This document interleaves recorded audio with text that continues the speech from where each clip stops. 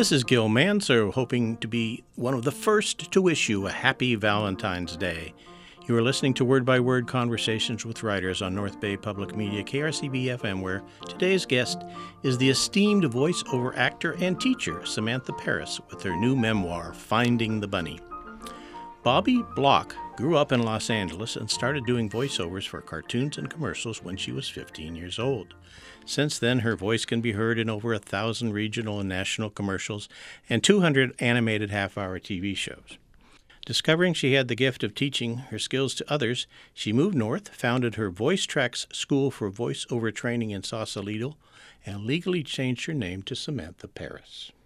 Samantha, I want to welcome you to Word by Word. Why, thank you. Gosh, I sound kind of complicated. Well, no. It's a straight path. If you just read the book, you can see how it all goes in a direction.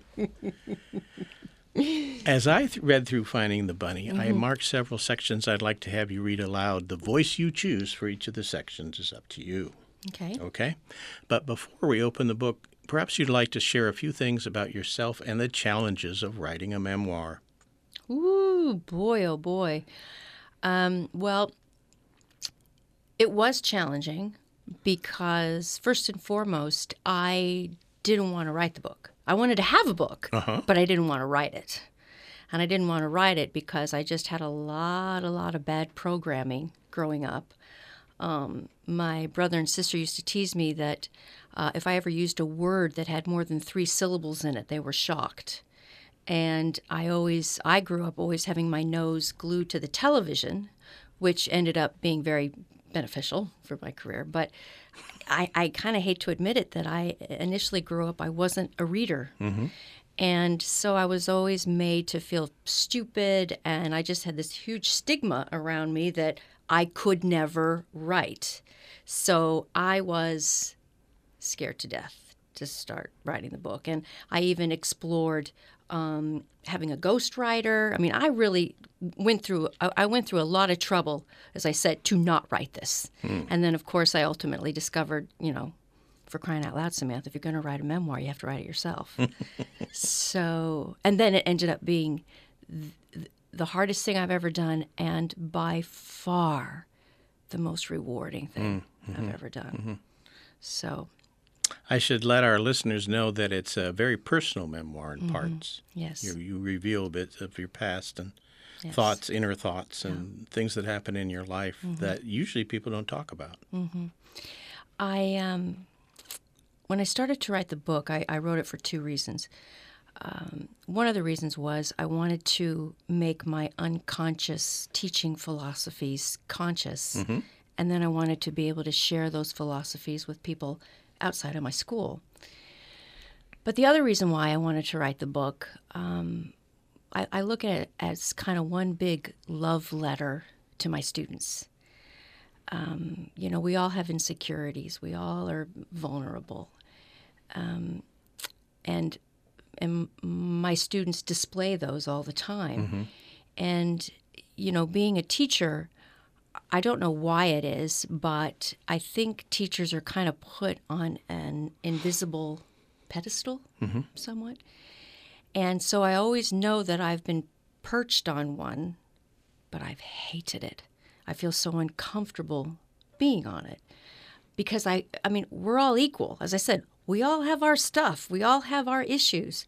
But my students, I think, never thought I did. So I wanted to write this book so that they could get to know their founder, their mentor. And I thought it would inspire them to know that I, too, had so many struggles, so many obstacles. And so I wrote it for them. I love them. 30 years of teaching, and I love my students profoundly. And any way I can help them or inspire them, I will. And so hopefully this book is yet another vehicle. Yeah, I read that you've had 10,000 students. Yeah. Yeah, that's a lot of people to influence. Yeah. What do they come and what are they looking for when they arrive? When they come to Voice Tracks? Yes. Well, first of all, they come from all over. All right. All over the world or the country anyway? No, they come from all over the Bay Area. They come from up in Sacramento, Mendocino, Carmel, and then the whole Bay Area. And those are the students that, of course, are coming on a regular basis. But I do have students that fly in and take weekend classes from other parts of the country. And I talk about in the book, I think at one point I a few years back, had a student that came from Japan. Right. And so people do come from all over. But, yeah, I would say about 80% of the student body comes from this huge, Fairly bigger close, yeah. Bay Area. Right. Yeah. So what are they looking for? Oh, right. What are they looking for? I want to be the voice of so and so. Well, Superman, yeah. Batman, whatever. Well, yes, I do have a lot of students that dream of doing voices for cartoons and video games, or, just in general, people have a real curiosity about voiceover. People have told them that they have a really great voice, and so perhaps this is something they should pursue. And of course, they all tell me that. And the minute they tell me that, I always say, well, I'm great somebody told you that because that's why you're here, but voiceover really doesn't have anything to do with your voice. And then they look totally, dejected and miserable, and then I have to kind of pick up the pieces and start at the beginning. But so a lot of them come because they want to have some kind of voiceover career, whether, again, if it's commercials, cartoons, video games, audiobooks, talking toys, I mean, you name it.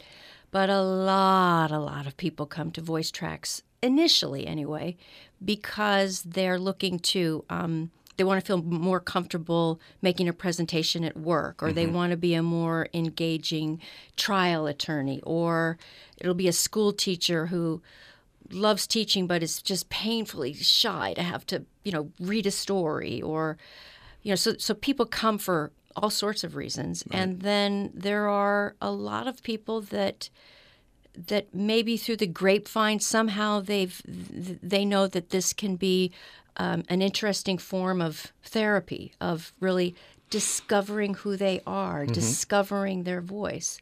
So, yeah, they do come for all sorts of different reasons, which is one of the reasons why I think I've been able to be so successful and have the school, here in the Bay Area versus the logical place, which would be L.A. or New York, somewhere like that. They come for so many different reasons, which is why I've had the school now for 30 years. Right. So why did you come north? I mean, that's the logical. Everybody who's here, who I know who's in acting, wants to go, down there to be close for Right. whatever is coming up. Right. But you did it in The a opposite. reverse way. Yeah, I kind of do everything that way. I mean, I actually came here as Bobby Block and really started to get established. Right. So I'm starting my business, and then I changed my name. Like, really? You think maybe you would move here? AKA. And, huh? Yeah. Yeah. No. So I started voice acting when I was 15, and that was born and raised in L.A. And my dream was to be a famous actress. I didn't even want to do voiceover. Well, initially, I didn't even know what voiceover was. Right. So when my parents sat me down and explained that it was using your voice, but that you weren't going to be seen, well, I had a fit because, I wanted to be a famous actress. So, but anyway, voiceover, they took me to a voiceover class, and really quickly, my grandfather, I have a history of broadcasting. My grandfather, his name was Martin Block, and he was actually known as the very first disc jockey in New York. He started a show called The Make Believe Ballroom. And so he was known as the first disc jockey in America. And then my stepfather was also a disc jockey in Los Angeles. So the whole radio thing was in my blood, and that's why they took me to a voiceover class rather than an acting class. Anyway, long story short, I did start doing a tremendous amount of voiceover work. I was also living my dream of doing on-camera commercials and episodic television and all that. But I don't know, there was just this feeling I had where I loved what I did, but I felt so uncomfortable in L.A. I felt so uncomfortable with the Hollywood scene. I always felt like such a fish out of water. I would go to auditions, and I just felt like I was so different from all the other girls, and I just didn't Well, feel. you were. I just didn't feel like I. That's not a bad thing. No, it isn't. But when you're 17, 18, 20 years old, it's uncomfortable. Right. So anyway, I loved what I did, but I hated living in LA. That was the bottom line. And so when I was 28 years old, I was fortunate enough that I'd done several cartoons and whatever. I mean, I was financially okay. And so I just decided to pack up and move up here because my dream was to always, always, always live near the Golden Gate Bridge. And I was obsessed with it. And so I just packed up. I didn't know a soul. I just came up here. I had met this one family at a party, and they lived in Marin. And I asked them if I could just stay with them for a couple of weeks until I could get my bearings. Right. And so then I bought a house in Mill Valley. Mm-hmm. There's a picture in your book of using Mill Valley as your first studio. Yeah. Yeah. Yeah. And I guess I should go back. I didn't just blindly move here and not know what I was going to do. Quite honestly, back in the day in Los Angeles, when I used to audition voiceover, commercials, right. I would see the advertising agencies, that wrote the scripts. Mm-hmm. And believe it or not, all of the major advertising agencies, short of New York, they were in San Francisco. Mm-hmm. So San Francisco was creating all of the great commercial opportunities, but they would then send the scripts and the opportunities down for the LA actors to audition. For the talent. So I moved up here thinking, well, there's got to be work up here. Mm-hmm. So I initially moved up here thinking I was going to do voiceover work here in the Bay Area and also fly down and continue to do voiceover work in LA. And then all of a sudden, my phone rang. I think I'd lived here maybe for about 6 months or so. My phone rang, and this gentleman, Tom Applebaum, he said, "Oh, I understand you teach, and I'm looking for someone to teach me voiceover." And I didn't teach. And so it was a single person that got you on the road to teaching. It was actually my former husband, Tom Pinto. We were married really young, and so we got divorced when I was 27 or so. And Tommy was in the voiceover industry as well. And so this Tom Applebaum called Tom Pinto in L.A. and said, "Do you know of somebody in the Bay Area that teaches?" And so Tommy said, "Yeah, I do," mm-hmm. and gave him my name. So I spoke to Tom Applebaum, and I didn't want to admit that I didn't teach because he had already been told that I did.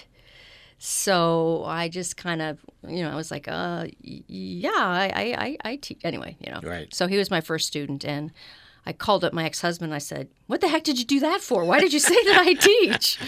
So anyway, one student became two, and two became four, and it just sort of started to multiply. But so it was not initially the plan to move up here and start a school. Not at all.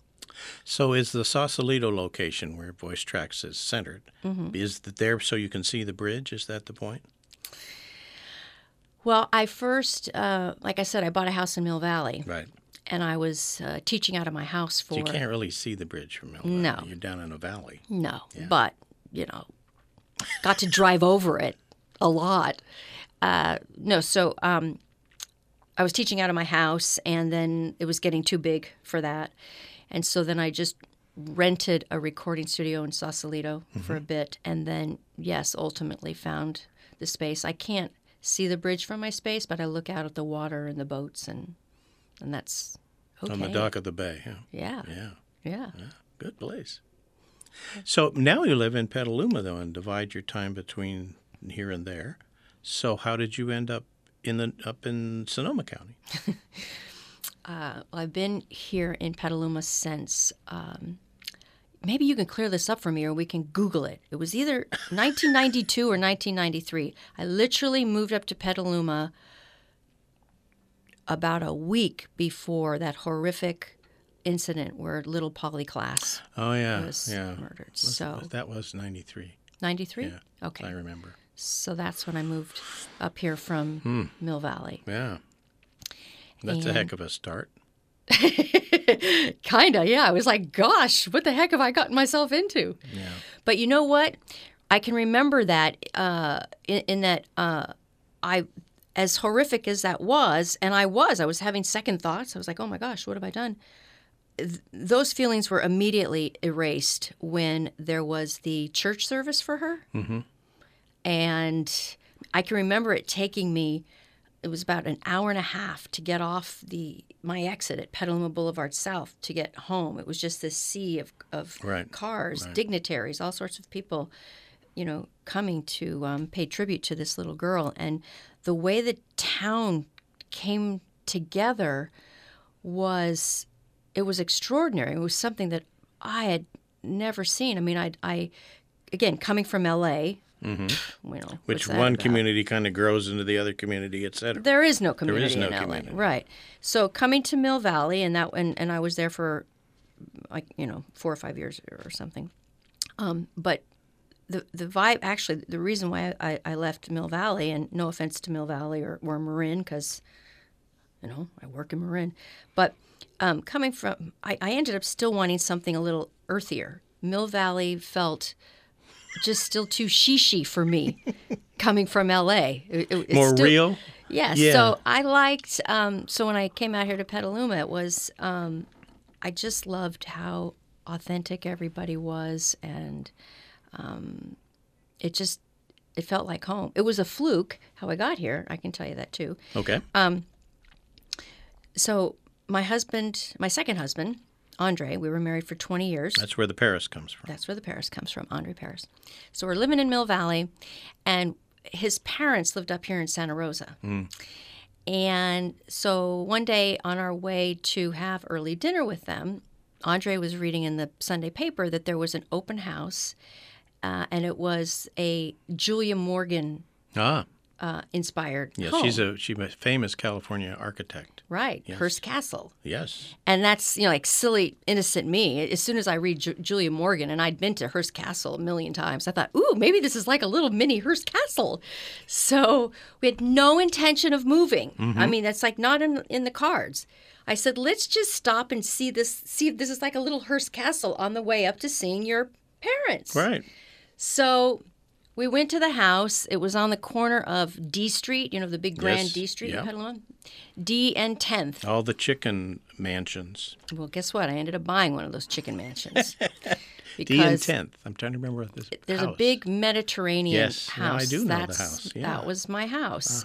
But what happened was the Julia Morgan house, it was right across the street. It was just this dinky little house, and it was like absolutely nothing. Well, that was for the chicken workers. I guess. I don't know. But again, we weren't planning on buying anything. We just wanted to see this for fun. And I was so disappointed because I was expecting something grand and it was not. And right across the street, there was a for sale sign, this big Mediterranean style home, which I actually talk about in the book. When I was a little girl, I used to drive around Beverly Hills with my father and dream about what, being a famous actress, what big fancy house I was going to buy. And I always wanted to buy a Mediterranean house. And all of a sudden, here was this house. It was like the house I always envisioned, dreamed of as a little girl, and it was for sale. And so we just, like, totally on a fluke. That day, we put in an offer, never thinking it was going to be accepted. And it was also contingent upon selling our home and, Right, like, all this right. stuff. So we just never thought it would happen. Well, within 3 days, our house was sold.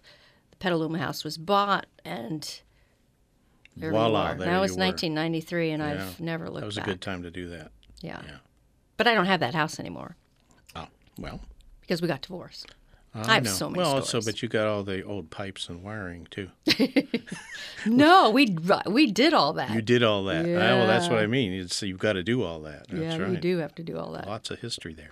Well, I'm going to answer the question everyone is asking who's listening is, where did finding the bunny come from? And you've written in your book and explained it quite well. So if you could read, let's see, page 15 here. Okay, I want you to start right at the bottom paragraph where it says, I was the middle. So this is me teaching class at Voice Tracks. Right. Here's my dysfunctional story number 2. I was the middle child. My siblings and I are each 3 years apart. There's my younger sister, Lori, then me, and then my older brother, Larry. Before my parents divorced, my parents was about, maybe 11-ish, and I was 8-ish. My father used to subscribe to Playboy. I look around the room. For the articles, right? Everybody laughs. Well, my brother was allowed to take out the centerfolds, and he had Miss January through Miss December plastered on his bedroom walls. Larry taught me that on the cover of the magazine, there was always a small Playboy bunny hidden somewhere. You know, that little logo with the big ears and all? Well, Larry would test me to see if I could find it. And sometimes I would spend what seemed like hours staring at the cover trying to find the bunny. And I loved it when I found one. So what's my point? I started to learn voiceover when I was 15 years old. I didn't have a lot of life experience to use. So looking at my scripts back then and knowing that I didn't have a special voice, I knew I had to try to see as much as I could in the copy. In other words, I was looking for the bunny. I'll show you exactly what I mean. Look at the script for Shopper Bee. All right. We aren't going to look at the script. No, we're not. It's written, printed out in the book. But that's where the bunny came from. Mm-hmm. That's the bunny you have to find. Did you find the bunnies on every one of the things on the wall? I think so. You think so? I still kind of, I haven't done it in the last few years. Do they still do that? Because they've had 2 other, publishers, his daughter and... Well, I was going to ask you if they still even had Playboy magazine. Well, so there was talk of it going just to, not being printed anymore, so I don't really know. Well, I don't look for it anymore for some reason. I do. It's been quite a while. I don't get the Chronicle anymore, the pink section, but I know, the little man that's jumping out of his chair for reviews. Well, they used to hide him on the cover of the pink section of the Was he supposed to be hidden? I think so. Okay. Maybe. I just spotted him. I didn't know he was hidden. I remember the one that I do remember, the woman who had had a nice tan, and then a little bit where there was a Playboy bunny. Obviously, she'd had a sequin or something on there, and they'd peeled it off, and there was no tan that showed the bunny. But so that'll date me immediately, right? The other thing is your first. You wrote about your first chance when you talk about your little kitty cat. It was a cat food commercial, your first commercial. Right, when I did my first commercial for Little Frisky. So basically you went in, and what happened in your brain? Tell us about that. Ooh, well, yeah, so it was my first voiceover lesson. And as I said, I didn't initially want to go to this lesson. I sat in the back seat of my parents' car pouting all the way there. So you were 15. I was 15. That goes with the territory. Exactly. Right. Exactly. So I walked into the studio, and there were, I don't know, probably about 20 people or so there. The teacher was there, and there was a woman in the booth recording something, and I had never seen the inside of a studio or a recording booth or, anything. And to me, I had done a lot of theater growing up, musical theater and things like that. I say a lot. I mean, I was 15 for crying out loud, but, so I had done theater. Of course, everything was not professional, and here I am in this professional recording studio and with all these adults, and acting was just so important to me. It was all I wanted to do in my life, and so I really felt like it was the biggest moment of my life. And so I was given the script and just escorted into the studio, and it was cold. I just kind of I glanced over it for a second. I saw it was for cat food, and I could remember, let's go back a step. You said it was cold, but explain what that means. So I hadn't seen the script. I hadn't read it or anything. Cold reading. Right. Cold reading. So it's not like they gave it to me and I could go out in the hallway and, look at it for 10 minutes and come back in. I was just given the script and got behind the microphone, started to glance at it, saw that it was for Frisky's cat food. I immediately thought of my 2 cats at home that I didn't like. I didn't like cats. That's not a good sign. No. I love my little Yorkie. Okay. Yeah. No, actually, I shouldn't say that I don't like cats. It's just that they were my stepfather's cats, and I was very, very unhappy with the fact that my parents were divorced, and now I had this new stepfather. So And new cats. with his cats, exactly. So all of this is running through my tender brain at 15, and all of a sudden they just said, "You're rolling." And so I just immediately thought, what does a cat sound like? And this little voice came out of me, and I just became the cat. And I finished the commercial, and my heart was just pounding through my chest. Have you ever realized that when you're nervous, the saliva leaves your mouth and it enters the palm of your hands? It's like that for everybody. Not, Yeah. right. So, so that was the beginning. Well, I think you need to go on and say what happened is everybody applauded, opened the door, and says, "We've got a star." Oh. Yeah, see, guess she's I was not too going to toot embarrassed her to own say horn that. here, right? No, don't be embarrassed. That's what started you on the road. It there. is. It is. The teacher uttered the words that I had always been dreaming of hearing. You know, he said I was brilliant and I was going to become a star. And I just thought, it's really beginning. And Right. actually, that was the beginning. That was the beginning. You got an agent within the year. Yeah. Yeah. And Zoom. Zoom. It wasn't quite Zoom. I actually auditioned for an entire year before I got my first job. And my first job was a voiceover job, and it was a commercial for Burger Chef, which was a chain, yeah, I that guess, in was- the Midwest. That came out of, actually, it's from England. No, that's Little Chef. I'm That's sorry. Little You're right. Chef. That's Little Chef. Yeah. That, right. And it wasn't even a real commercial. It was just a demo for what would be the real commercial. So I was paid $79. I thought I had died and gone to heaven. And I said, "I like 2 pickles." That was your line. That was my line. I Okay. like 2 pickles. Okay. So it took me a year before I booked that. You made that sexy $79 job. for that year. Yeah. Wow, good job. Yeah.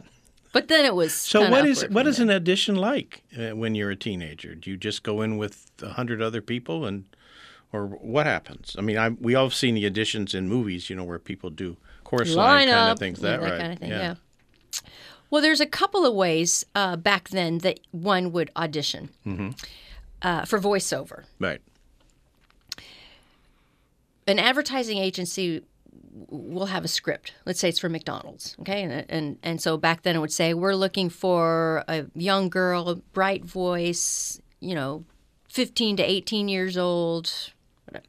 So, and the advertising agency would send that script to the talent agent. And the talent agent would then bring in to their office what clients they had that fit that category.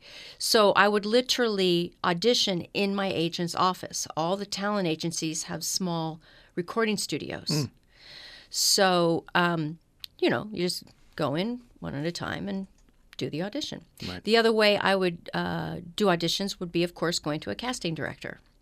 And so kind of the same thing. I mean, there, you go in and there could be 3 people there or there could be 30 people there. I mean, you had your own call time. But in general, auditioning for voiceover doesn't feel nearly as threatening as auditioning for film or stage. I mean, I used to do, of course, a lot of auditioning for episodic television and film, etc. And all of that, don't call us, we'll call you, and the cattle call and all that, it applies to that area of acting and stage acting. But voice acting is a lot more, I guess I can say, user-friendly. Right. Well, yeah, it's they're not judging you on how you look. They're just listening to how you sound, right? Right, exactly. Okay, I'm going to pick this up as an opportunity. You mentioned episodic television, and one of your big breaks was to appear in 2 episodes of Highway to Heaven with Michael Landon. So here to there. Right. And I think it's interesting if you could read this little section from your book, gives you an idea of what your parents were like. Okay. Is that okay? Sure. It's a vulnerable part of the book. Yeah. Okay. 1985, Burbank, California. "I'll be there in a minute," my mother calls from the kitchen. "I'm just finishing up the dishes." My friends Tommy and I have all gathered around the television in my parents' living room to watch the first of my 2 episodes starring opposite Michael Landon in Highway to Heaven. "Look, there you are," says Gabrielle excitedly. My stepfather is snoring away, passed out drunk on the couch. I'm actually relieved.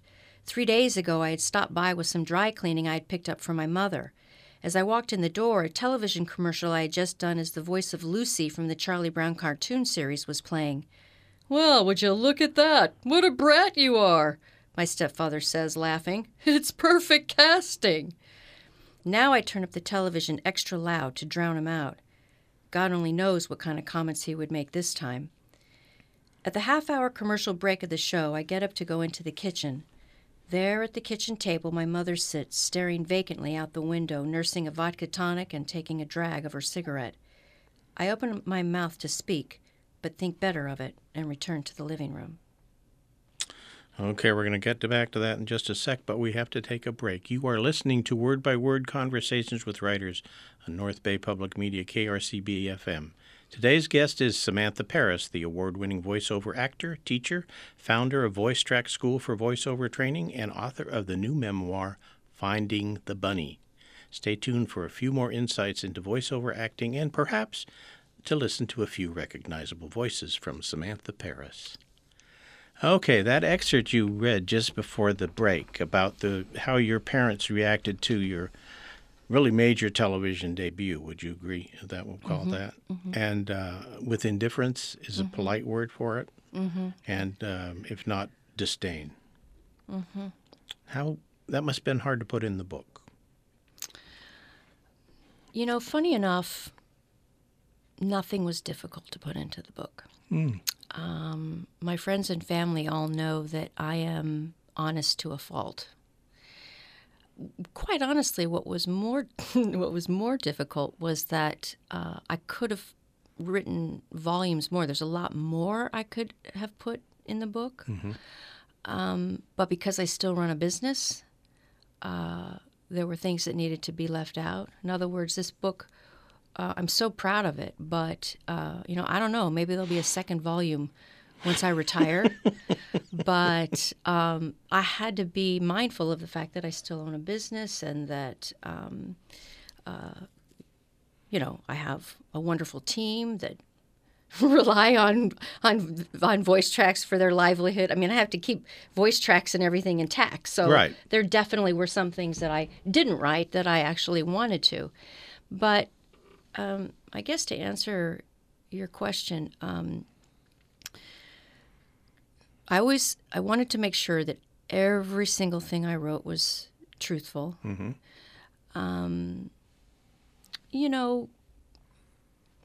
I don't think any of us grow up having a perfect childhood, but I mean, mine was not easy. I'm sure that there are some people that grow up where their childhoods were a lot worse. Others, of course, a lot better. I think that the thing that's difficult about reading this right now is that it's taken me a long time, because of their disdain and their negativity and their lack of support.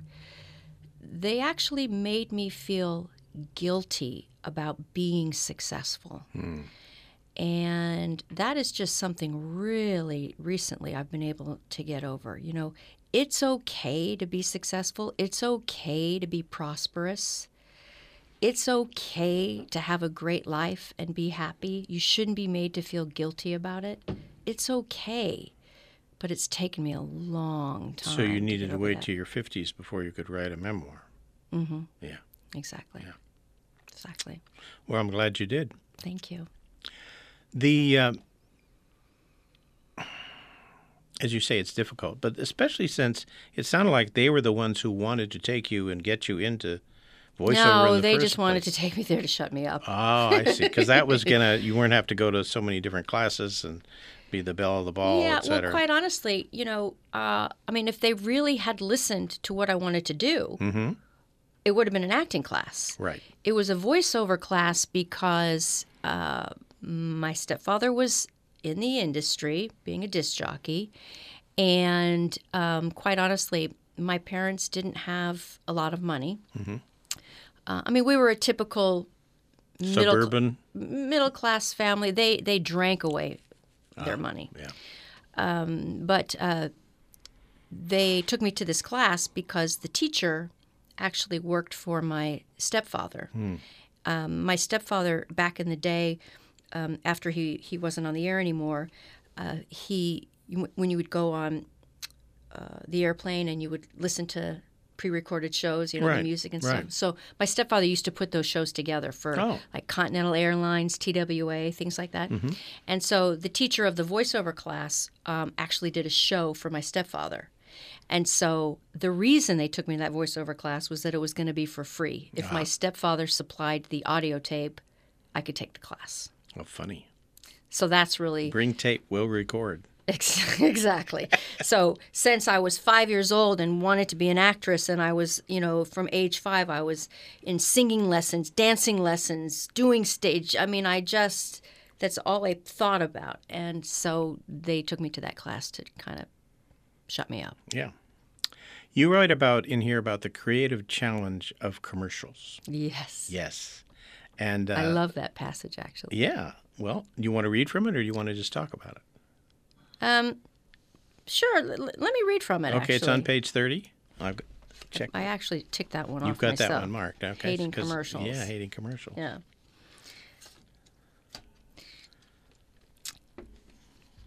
So this is right after I've taught class for 10 hours, Okay. 12 hours, but who's counting? Yes. 3 hours later, I faked it tonight and I feel guilty, as in dishonest, empty. I'm glad I didn't have an engineer to run the board tonight. I need the alone time. I clean the coffee pot, empty all the trash, and realize I haven't been alone in my own studio in years, maybe even a decade. The students laughed a lot in tonight's class, but I was faking it. Not the love, but the laughs. I wasn't in the mood to teach an animation class. I actually really don't enjoy teaching animation acting all that much. People assume I love it because I voiced so many cartoons back in the 80s in LA, but I don't. I've always preferred the creative challenge of doing commercials. To help guide my students who hate commercials, I must first get them to look at commercials in a different light. They're simply little 30-second or 60-second plays, each one with a beginning, middle, and end. In many of my classes, I make the students write ads. I say to them, you try to write a commercial. It's not that easy. You have to take a product and somehow make a 30-second story out of it. I also love the challenge of commercial acting. Let's face it, as a performer, I am performing for an audience that hates me. Unlike in a play, movie, or TV show where the audience members are all willing participants, in a commercial, the audience doesn't want to watch me or listen to me, and there are high-tech inventions that can cut me out. So when I can grab my audience and connect with a group of people who don't want to connect with me, I find that to be such a super sexy creative challenge. I could go on and on about great commercials. I did try to stay mindful, however, that tonight's class was the true passion of many of my students, so I know that in the end I did an important job. Right. So let's talk about what different kinds of classes you offer. Oh, gosh. I know when I looked on your website, which is your company name, isn't it? Basically, yeah. Mm-hmm. Voice Tracks San Voice Francisco. Tracks San Francisco. That you had quite a large number of different classes. I assume you don't teach all of them yourself. No. The school operates in two terms, January through June, July through December. So right now in this January through June term, we're offering nearly 80 different courses. Some are only an hour long. Others go on for several days. Right. Some of them, I teach private lessons, and then some of them are 4-week workshops or 6-week workshops. We have classes on the weekends. That's when teachers from LA come up. Like if you want to learn how to do animation, Yes, I teach animation. I'm just saying it's not my favorite thing to teach. But no, I mean, like if you want to learn animation, you're going to learn from Pinky of Pinky and the Brain, or you're going to learn from Bart Simpson, things like Oh, that. that'd be nice to do. Yeah. So we literally have classes morning, noon, and night, 7 days a week. And at any given time, we're offering, like I said, at least 80 different types of classes. So we teach commercial voiceover and, like I said, cartoons, video games, audiobooks, talking toys, promo, documentary, in-house corporate presentation stuff, dialects. I mean, you name it. Right. We teach it. So the obvious question to me is that, you hear someone like on The Simpsons, and they play several different characters and with different voices. So how do you find the bunnies then that are the different voices? How do you find the voices? Yeah. One of my famous expressions is talent can be taught. Aha. And That's almost amazing thought right there. I really believe it. 30 years and 10,000 students later, let's first be mindful of the fact that the vast majority of people that come to Voice Tracks to learn, they're not actors. This is not Hollywood, okay? They've never acted a day in their life, and yet I have turned thousands of people into voice actors. So I believe talent can be taught. Voice acting is a craft. If you want to be an accountant, you go to college and you learn accounting. Or if you want to be a dentist, you go and you learn how to do dentistry. Well, voice acting is the same. So when people attend my Finding Your Voice lecture, I immediately get everybody up, whether they like it or not, and I show them how easy it is to create voices for cartoons and video games. And there's many different techniques. One of the main techniques us voice actors use is just learning to place your voice in different parts of your body. Right. So I can just very easily visualize the sound of my voice coming out of the top of my head or through my eyes or my nose. All right. Right. There's the, I could put it more, like there's kind of this adenoidal placement, or I could do a little munchkin or the throat. Goofy teeth in front of the lips kind of thing. Exactly. Yeah. That was my other point. So we all do voices because we all can place our voice in these different parts of the body, and everybody can do it.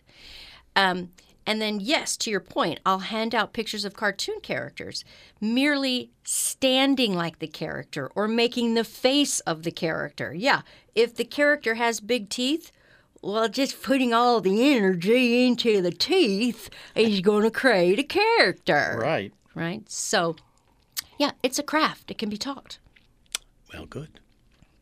if you want to learn it. Yeah, but who taught you that? How did you learn that? Just trial and error?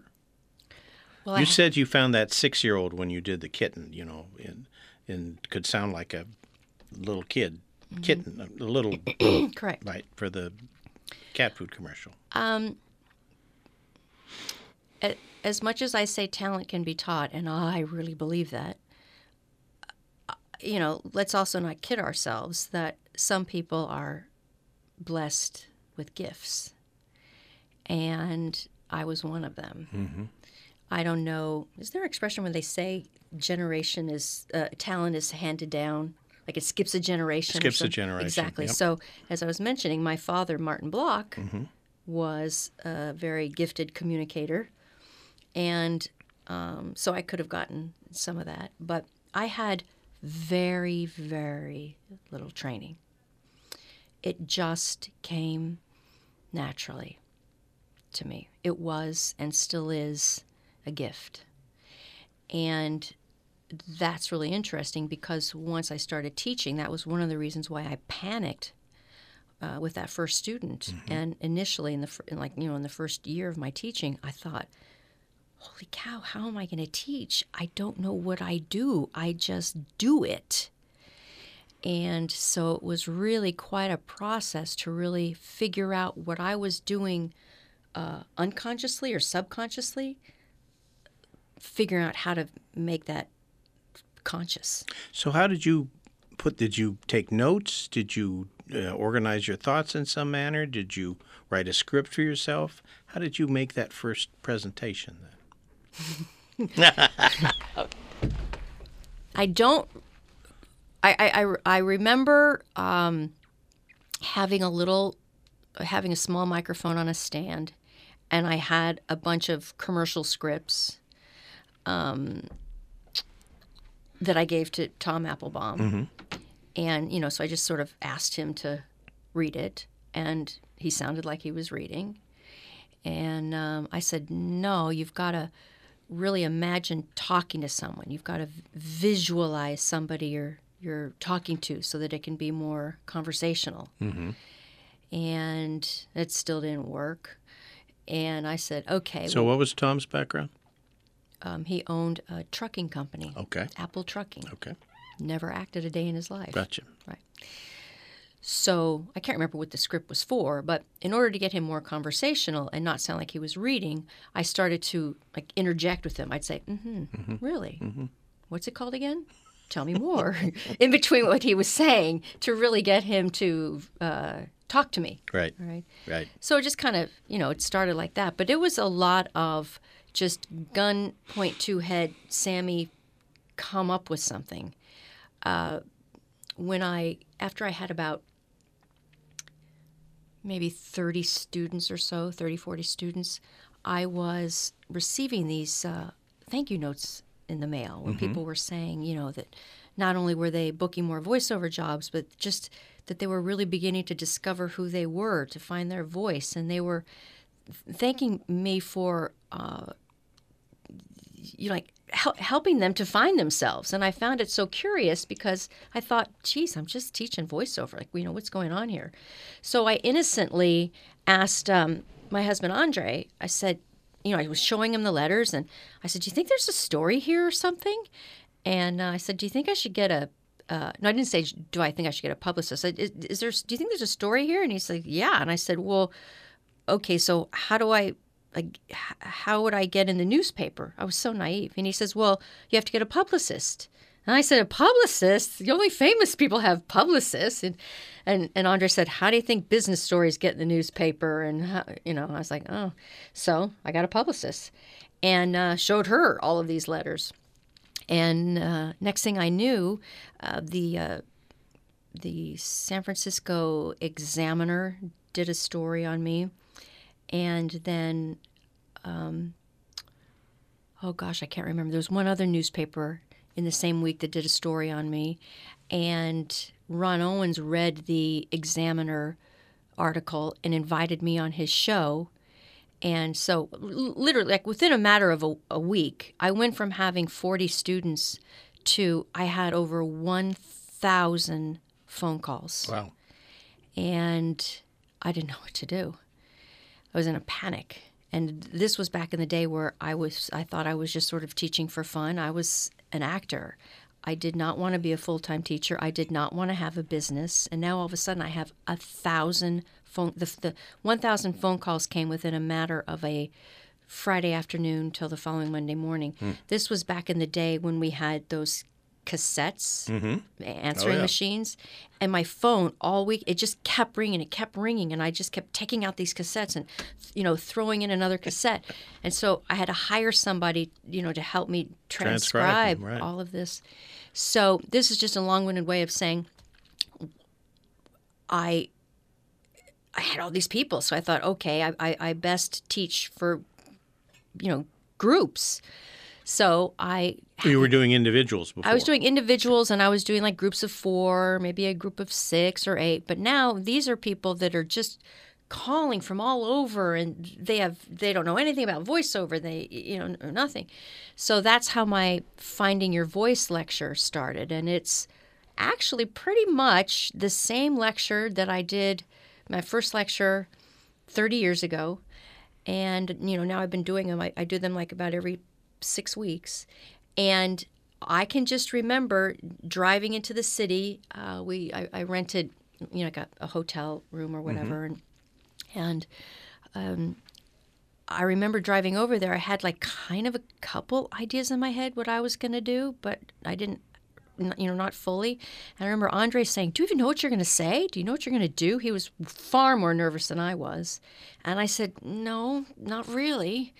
Because I didn't, how can you know? I mean, I'd never attended anything like that myself, so I had nothing to copy. I had no reference point. I just got in front of this group of people and started talking and started doing the voices and bringing people up. It sounds really corny, but I always have felt like there's been a higher power guiding me when I teach. I think it's you.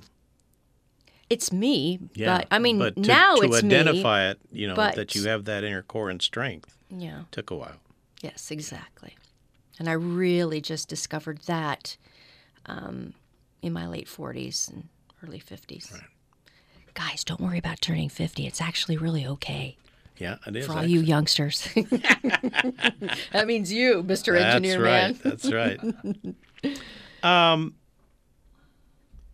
You had one of the things that appears throughout the book is this fear in the middle of the night when you were a youngster.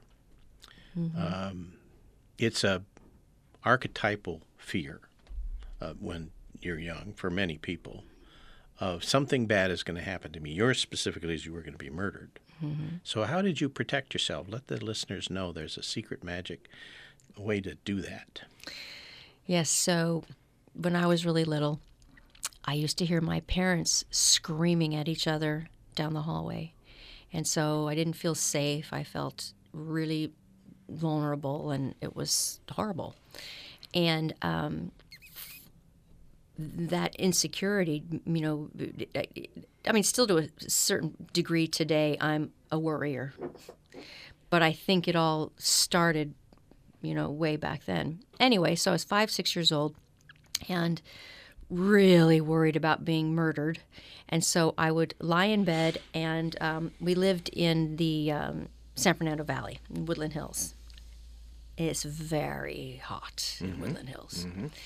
And tumbleweeds used to blow into our swimming pool.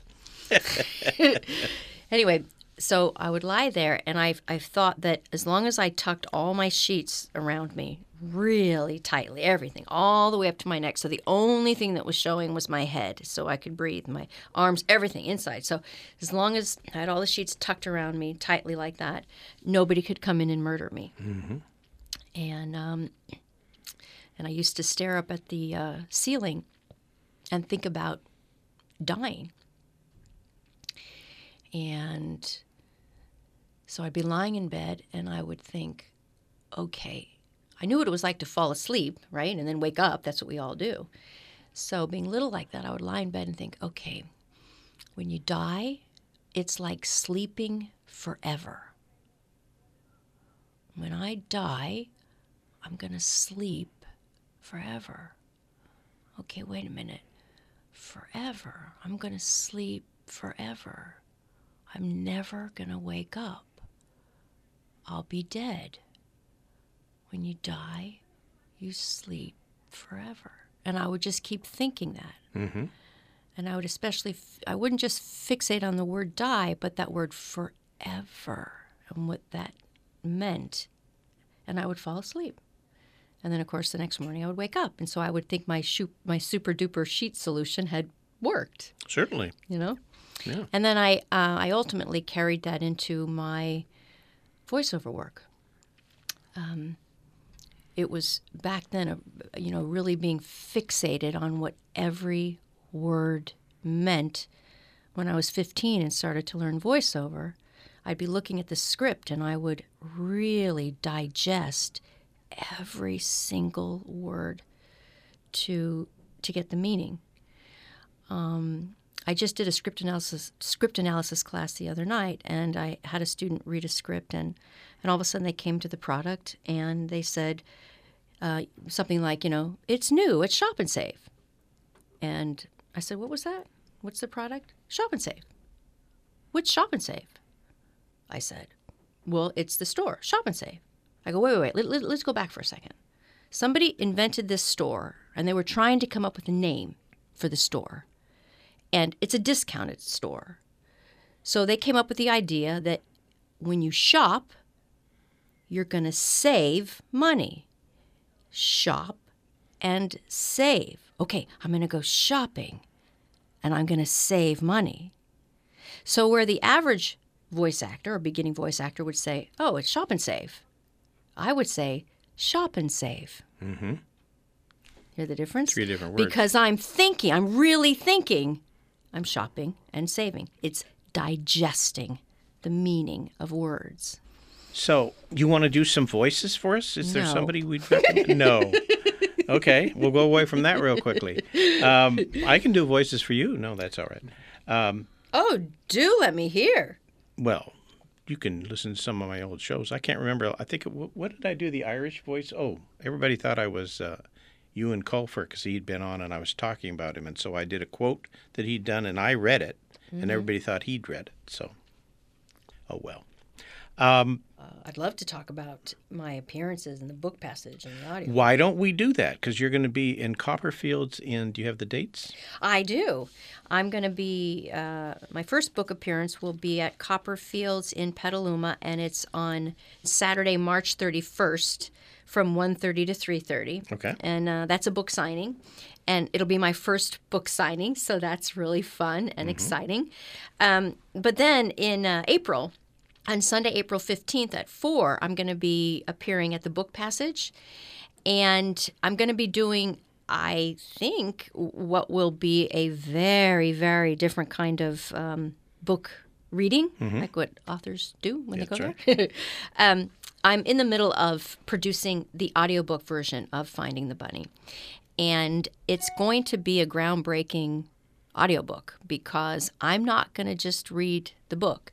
There's about 80 different characters in Finding the Bunny, and so the audience is going to be listening to 80 different voices. We're going to have music and sound effects, so it's very much going to be like a radio play. Right. And so at Book Passage, what we're going to do, I'm bringing a few of my students with me, and we will start by reading a scene in the book, and maybe midway through we will stop, but the audiobook will continue. And so we'll be playing the audiobook, and then that will seamlessly once again move into us reading. And so, moving in and out of the audiobook, which will be, I think, really fun for the audience because they'll see how an audiobook can really, with sound effects and stuff, really make something three-dimensional. And me being a lover of radio, and I know you are, I don't think enough people really get to experience radio theater like in the old days. So at Book Passage, they're going to be able to experience both at the same time. Sounds very exciting. Yeah. All right. Say the date again. It's Sunday, April 15th at 4 o'clock. Book Passage in Corte Madera. Uh-huh. Right. You have been listening to Word by Word Conversations with Writers on North Bay Public Media, KRCB-FM.